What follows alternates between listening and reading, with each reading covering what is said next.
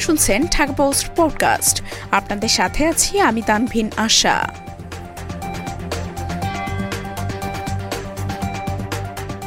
কমতে শুরু করেছে শীতের সবজির দাম।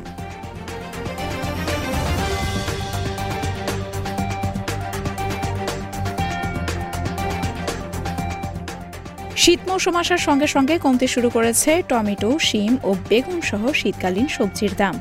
গত সপ্তাহের তুলনায় কিছুটা দাম কমে আসায় একদিকে যেমন স্বস্তির নিঃশ্বাস ফেলেছেন সাধারণ মানুষ, অন্যদিকে বেচা কেনা বাড়ায় খুশি খুচরা বিক্রেতারাও। শুক্রবার সকালে রাজধানীর বাড্ডা এলাকার একাধিক বাজার ঘুরে এমন চিত্র দেখা গেছে।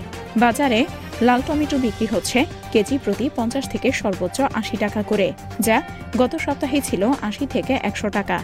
সবুজ শিম কেজি প্রতি বিক্রি হচ্ছে 30 টাকা, যা গত সপ্তাহে ছিল 40 টাকা। লাল শিম কেজি প্রতি বিক্রি হচ্ছে 50 টাকা, যা গত সপ্তাহে ছিল 60 টাকা। এছাড়া বেগুন বিক্রি হচ্ছে কেজি প্রতি 20 থেকে 30 টাকা দরে। নতুন আলু বিক্রি হচ্ছে 30 টাকা কেজিতে, যা সপ্তাহখানেক আগেও ছিল প্রতি কেজি 40 থেকে 50 টাকা। পুরনো আলু বিক্রি হচ্ছে 20 টাকা কেজিতে। এছাড়া বরবটি কেজি প্রতি 40 টাকা ও শসা বিক্রি হচ্ছে 60 টাকা কেজিতে। কাঁচামরিচ 50 টাকা, মূলা 20 টাকা ও গাজর 60 টাকায় বিক্রি হচ্ছে।